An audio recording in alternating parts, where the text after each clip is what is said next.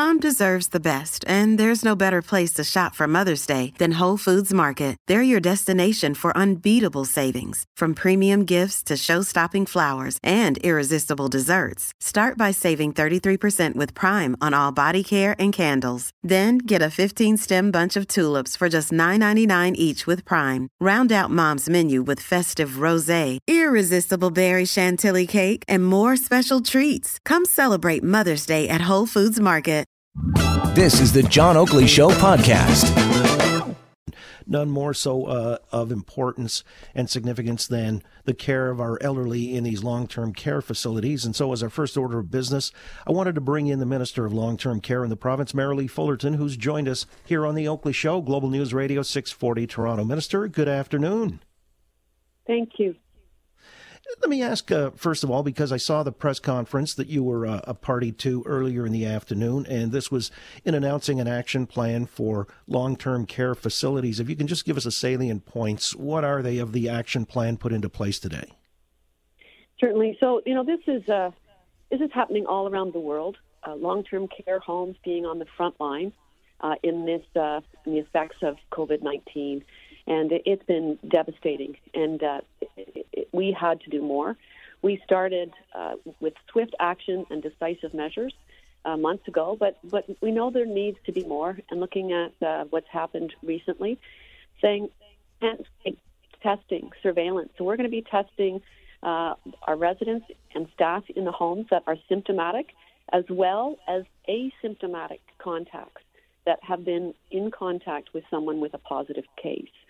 So the testing is really going to be much more widespread. We're looking at even understanding across the province how COVID-19 is spreading in certain areas. And is it through the asymptomatic staff that might be unknowingly coming in with it? Is it what are the mechanisms by which it's spreading in the home? And manage outbreaks and spread of the disease. So that's Public Health Unit will be looking at across the province the risks of the different homes, because some are at higher risk, and looking at how we're going to integrate our hospital sector and almost like a SWAT team that would be able to go into long-term care homes when there is an outbreak. And I want to make sure that everyone knows we reduced the outbreak protocol from saying an outbreak is at 3 people in the home to just 1. So as soon as there's 1 person in the home, these will be implemented.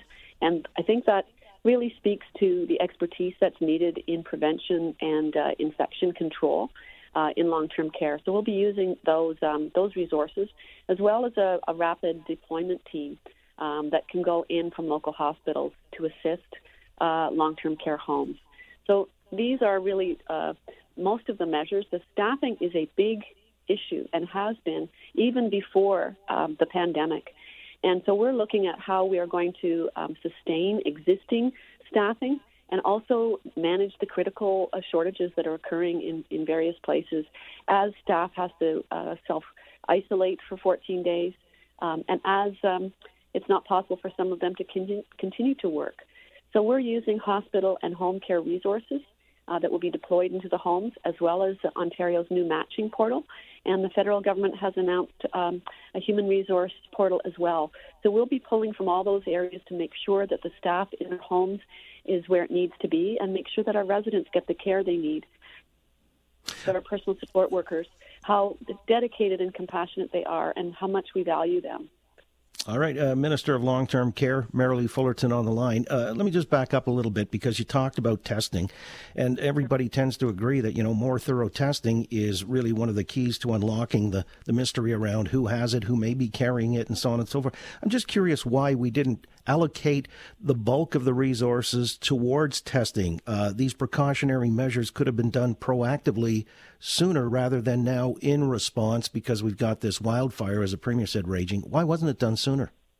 Well, there's a couple things. The first is that we're learning from this virus. It's new to the world, that it spreads asymptomatically. So there's people that have no symptoms.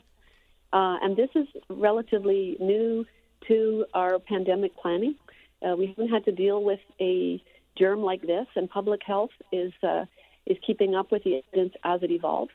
And there were shortages of kits and reagents, so it limited the supply of the testing that was available. And also, it's important to note as well that as we test more, the lab capacity has to be built. And it's ramping up, and you've heard the Premier say how he's insisting on this.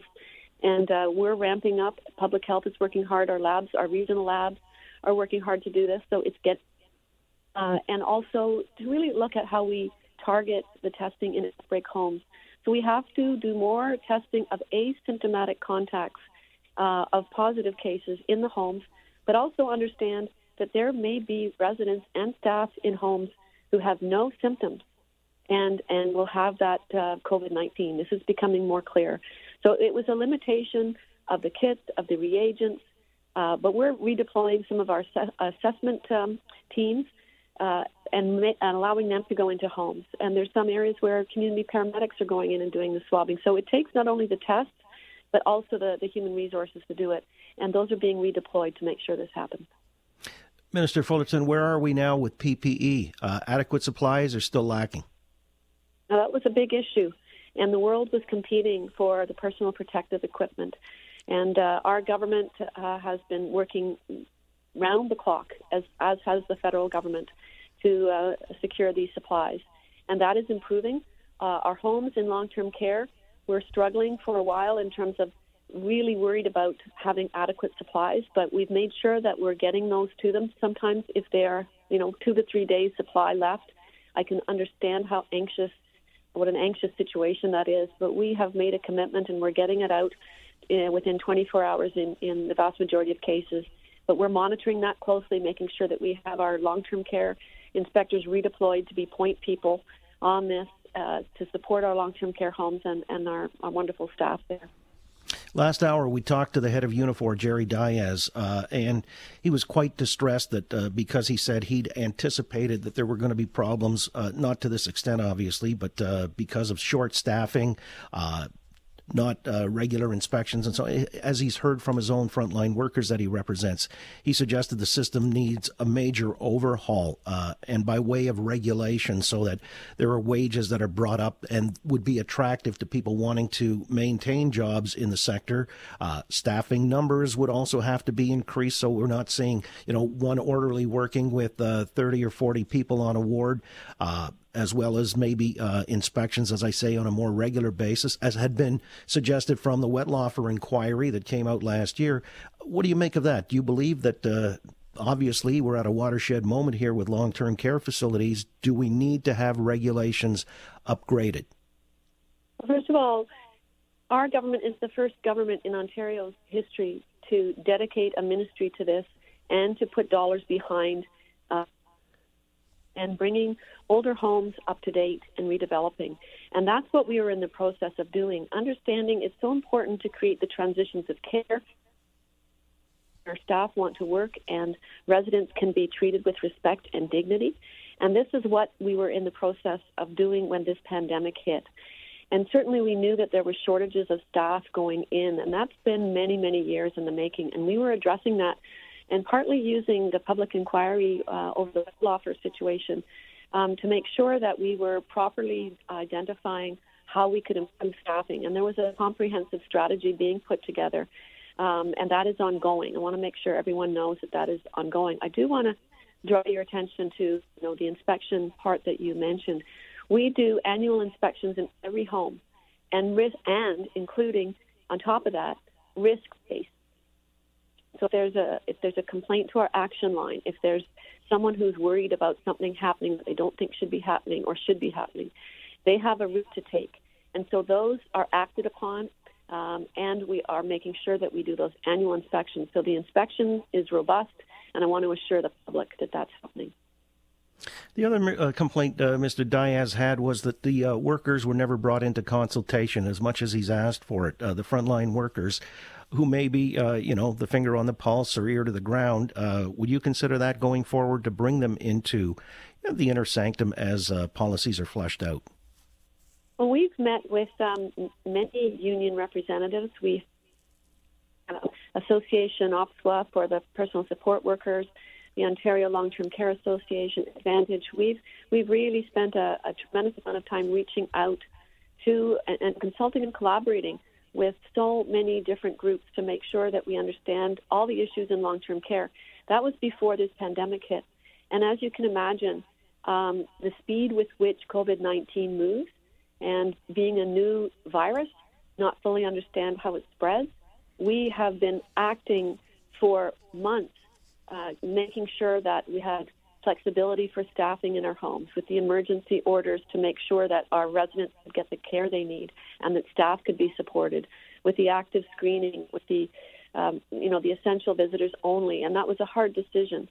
These things are, they need to be addressed on an urgent basis, and so all our consultations and collaboration earlier on, I believe, has helped.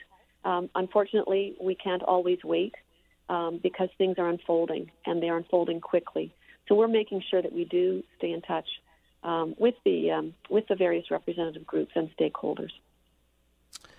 I appreciate your time, and I hope you and the people within these homes are up to the challenge. It's really an egregious situation. Thanks so much for your time. Stay safe.